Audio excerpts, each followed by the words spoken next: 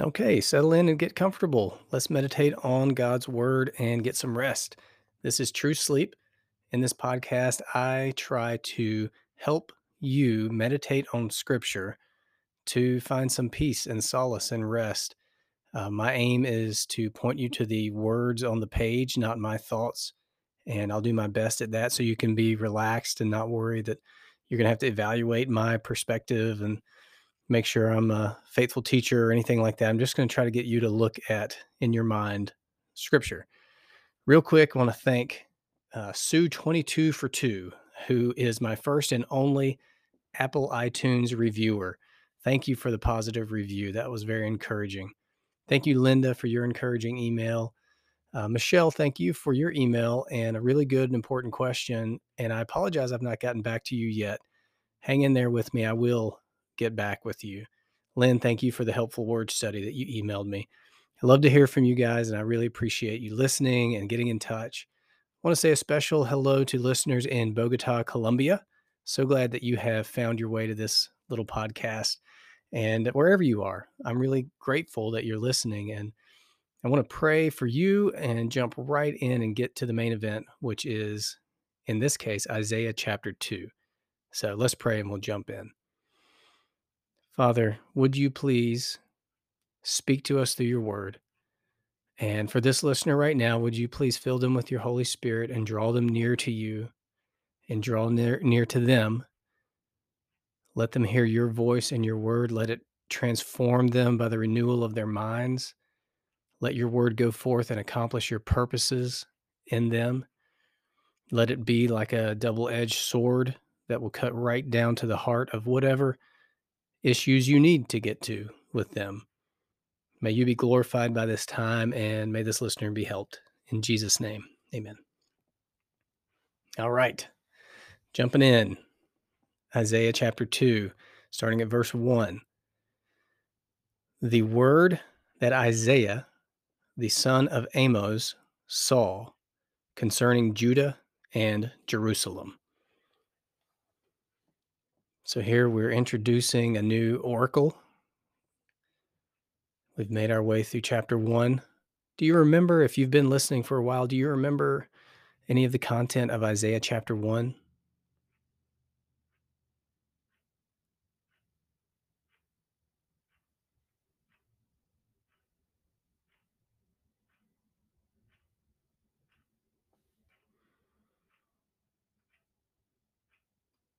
If you're a new listener, just a heads up that I'll give you some stretches of silence to ponder the questions that I might ask or the prompts I'll give you based on scripture like that. So don't think that uh, your podcast turned off or anything. Whether or not you remember the contents of chapter 1, we're getting a bit of a fresh start with the new oracle here. The word that Isaiah, son of Amos, saw. So just notice that. It's a word. Normally you hear words. In this case, Isaiah saw this word, so it's more of a vision. The word that Isaiah, the son of Amos, saw concerning Judah and Jerusalem. All right. Don't skip past that either. What do you know about Judah and what do you know about Jerusalem?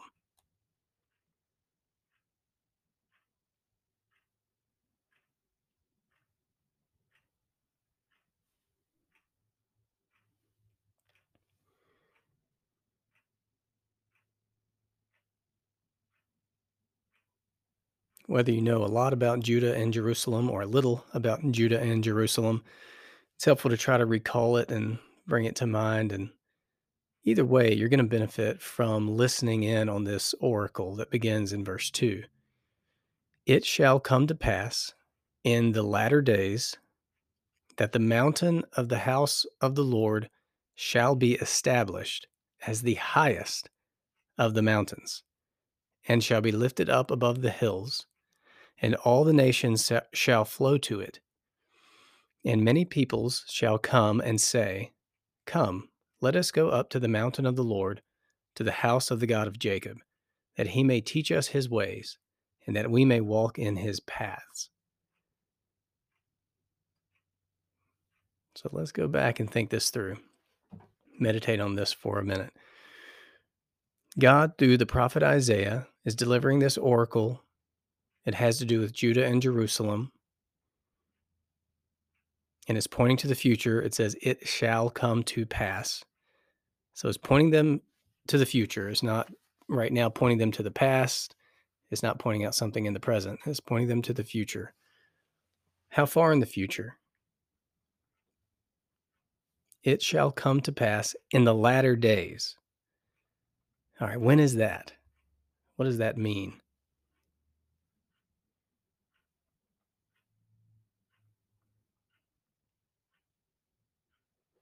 Okay, so we're thinking about the latter days. These are the end times. It shall come to pass in the latter days that the mountain of the house of the Lord shall be established as the highest of the mountains. All right, put your thinking cap on here. What in the world is he talking about? This isn't language that we typically use or think in terms of.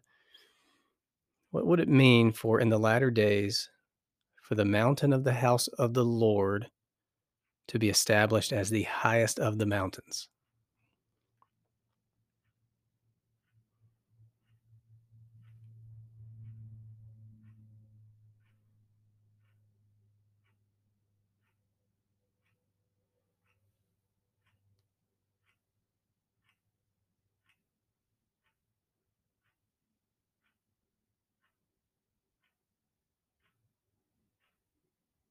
Do you think he's talking in literal terms here, that there's a literal mountain associated with the house of the Lord, the temple, God's presence that's going to literally, like geologically, rise to a higher elevation than all the other mountains?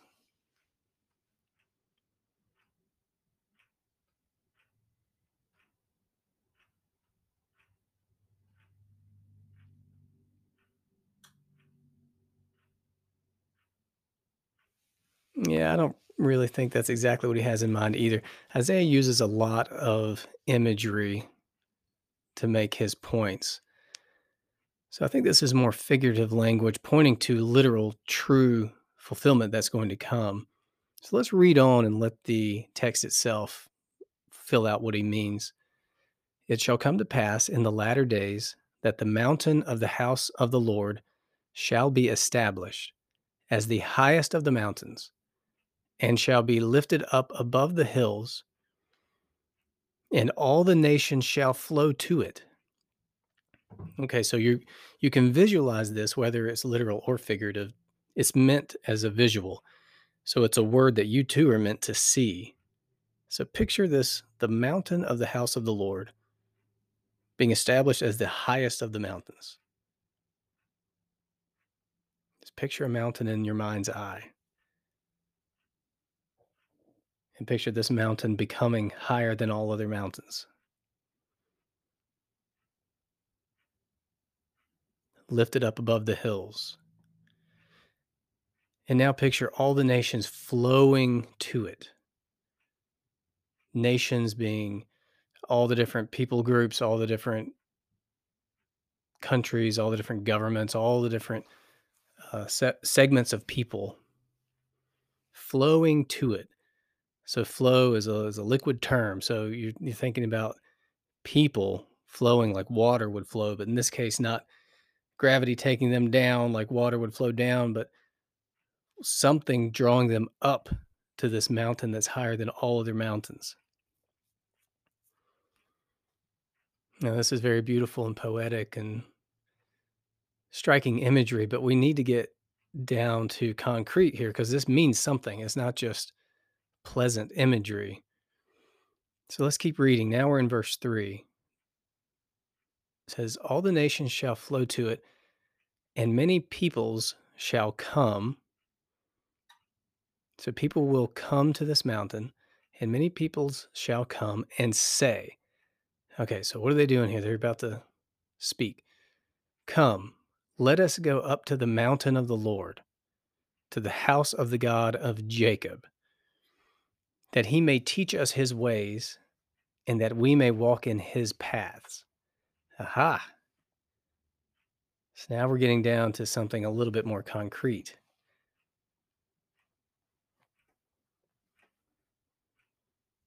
So this mountain's going to rise above all others in that God and his presence and his ways will be evident as the most glorious, the highest, the the true, the best ways, and people from all over, not just um,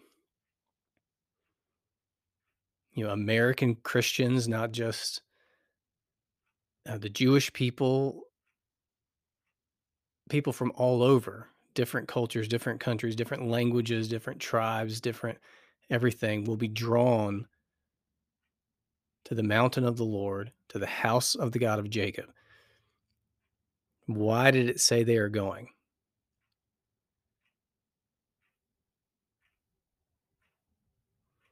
That he may teach us his ways and that we may walk in his paths.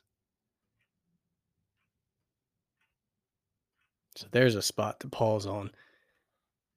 In the latter days, it will come to pass that there will be a huge movement toward God of people who desire to learn his ways and desire to walk in his paths.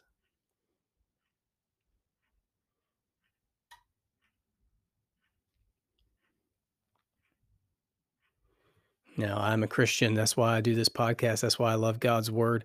I hope that you are. Many of you have found this podcast because you are fellow Christians and you know that God's word is where you'll find rest when you're restless. Some of you are not Christians and you're not sure exactly what you believe, or you don't believe it at all, but yet somehow you've been drawn to this anyway. Whoever you are, I hope that you already are seeing what in the latter days many will see, that God's ways and God's paths are the highest and best ways and paths.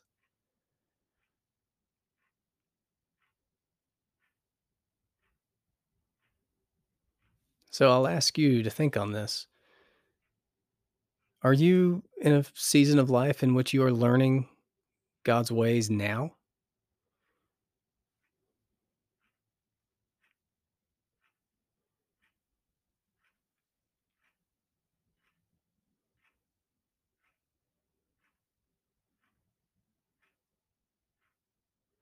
Are you a member of a good church that preaches and teaches the Bible and in informal conversations and discipling relationships and small groups, or however your church is structured? Are you being taught God's ways?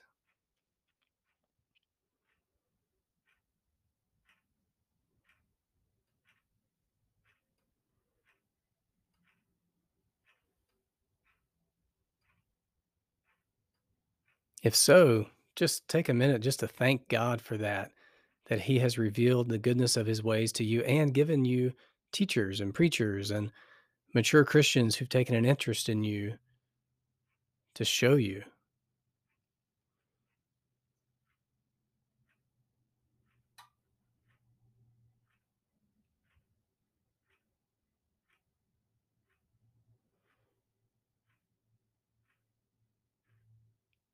And if not, if you're not a part of member of a good church where you're learning God's ways, why not?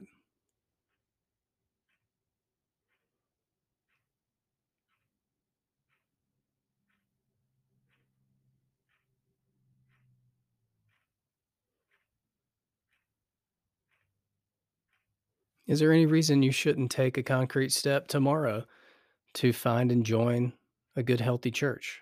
Meet with the pastor.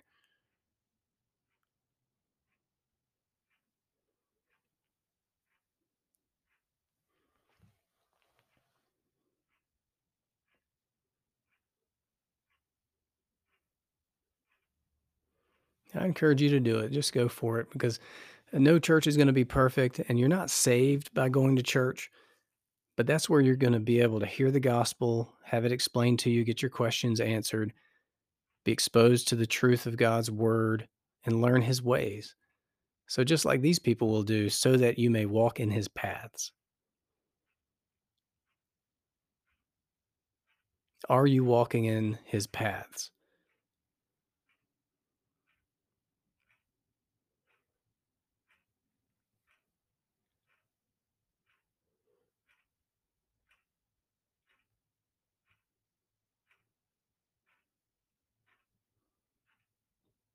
Or are you off trying to walk your own paths?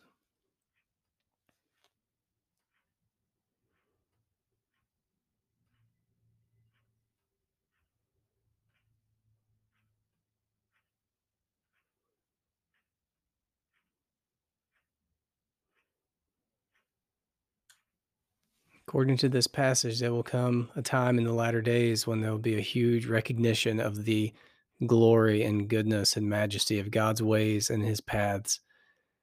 And people will flock to him for it.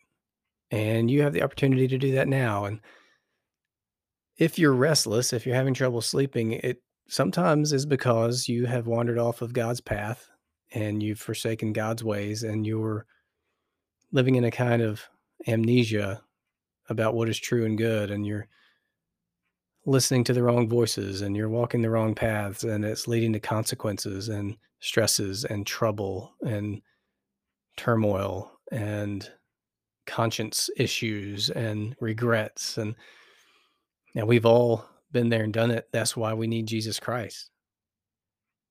You can go to Jesus Christ, confessing your sins with a repentant heart and spirit, and you'll receive mercy and grace and forgiveness and restoration and reconciliation with God, and pick you up, put you back on the right path, like a sheep that's wandered away. And if you've never done that, if you're not a Christian, man, do it right now. And then, first chance you get in touch with a Christian that you know. I guarantee you probably know a Christian. Tell them about it. Ask for their help to start growing, getting connected with the church family, because you'll need that.